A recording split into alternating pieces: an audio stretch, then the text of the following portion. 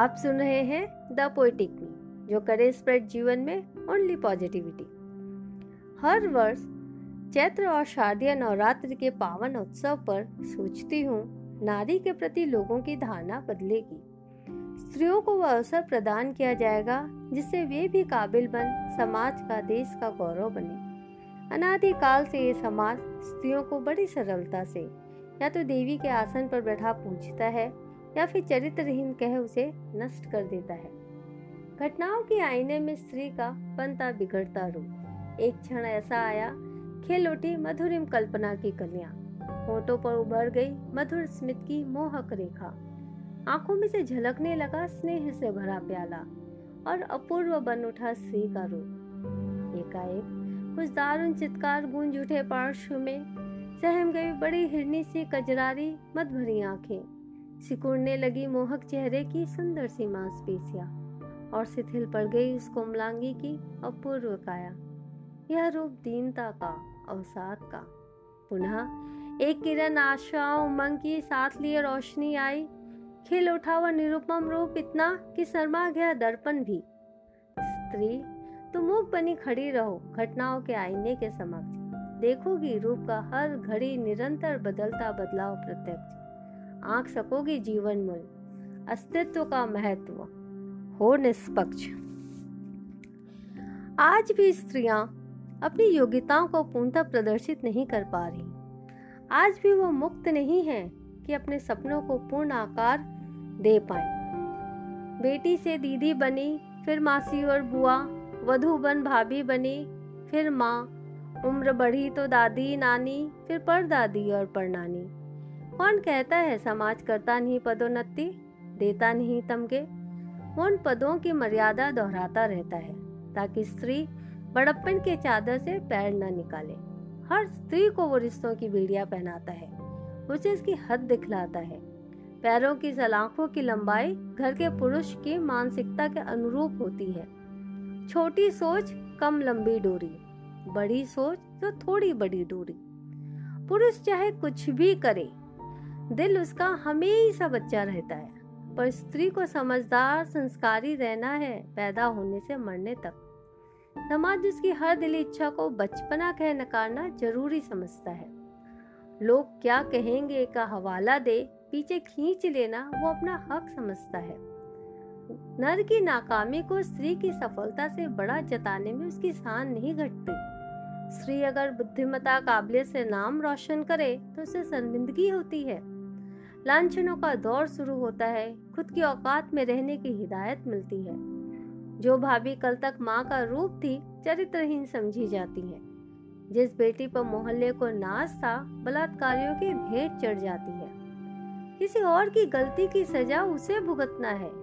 डोरी की कम होती लंबाई में उसे रहना है। मेरी दृष्टि में स्त्री को एक ऐसा परिवार चाहिए जहां उसे इंसान समझा जाए और बराबरी का अधिकार दिया जाए। स्त्री देवी नहीं, वह भी हाड़ मांस की पुतली है। उसे स्नेह चाहिए, अपनापन चाहिए, श्रद्धा के सुमन या देवी सा सत्कार नहीं। उसे दुख दर्द बांटने वाला एक सौम्य बंधु चाहिए, सिंहासन पर बैठाकर पूजने वाला पुजारी नहीं। उसे उन कोमल कल्पनाओं का अंत नहीं करना जिन्हें अलहड़ता के क्षणों में प्रकृति से भेंट स्वरूप मिला। उसे उस उन्मुक्तता को नहीं भूलना जो किसी स्नेही का साथ पा स्वतः झलका। उसे उन पलों को नहीं बदलना जिसमें उसने निज के अस्तित्व का बोध किया।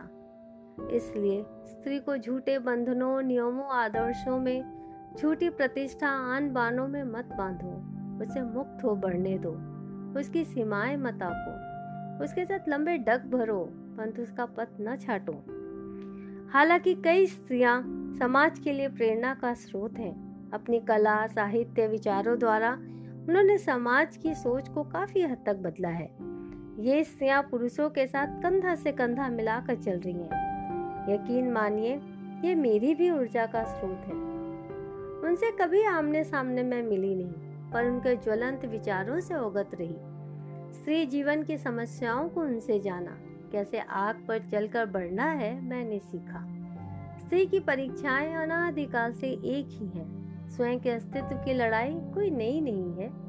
लोगों की वासना, हिंसा, अपमान, उपेक्षा, सदियों से स्त्री को तोड़ने की कोशिश करना सीखा मैंने।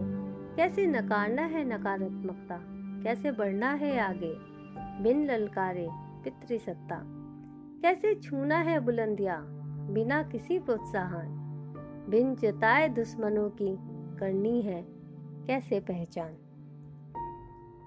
इनका जीवन संघर्षशील होते हुए भी सम्मानित है। ये ज्वलंत उदाहरण है कि स्त्री को अपने रूप रंग से नहीं बल्कि अपनी बुद्धि, विवेक, कर्मठता, क्षमता से प्राप्त सफलताओं से ही सम्मान मिलता है। उनको देवी का रूप समझा जाता है। देवी क्यों पूज्य है? सिर्फ नारी शरीर देवी को पूजनीय नहीं बनाता। वो पूज्य है क्योंकि वो शक्ति पुंज है। वो असुर संहारक, विश्व रक्षक है। वो किसी पर आश्रित नहीं बल्कि आश्रय देती हैं। वो असहाय हो रुदन नहीं करती बल्कि स्वयं निर्बलों का बल है, भरोसा है। वो भयभीत नहीं होती बल्कि भय नाशक है। मात्र नारी शरीर सम्मान दिला पाता तो स्त्री पर अत्याचार नहीं होता, उनका शोषण, उनका चीरहरण नहीं होता। अपनी शक्ति को जागृत करो, खुद की और समाज के कमजोरों की रक्षा करो। देवी के आगमन का प्रयोजन यही सिखाना है। नवरात्रि मनाने का यही उद्देश्य और संदेश है। इसी संदेश के साथ मैं आराधना अग्रवाल आप सबों को नवरात्र की ढेर सारी शुभकामनाएं देते हुए विदा लेती हूँ। धन्यवाद।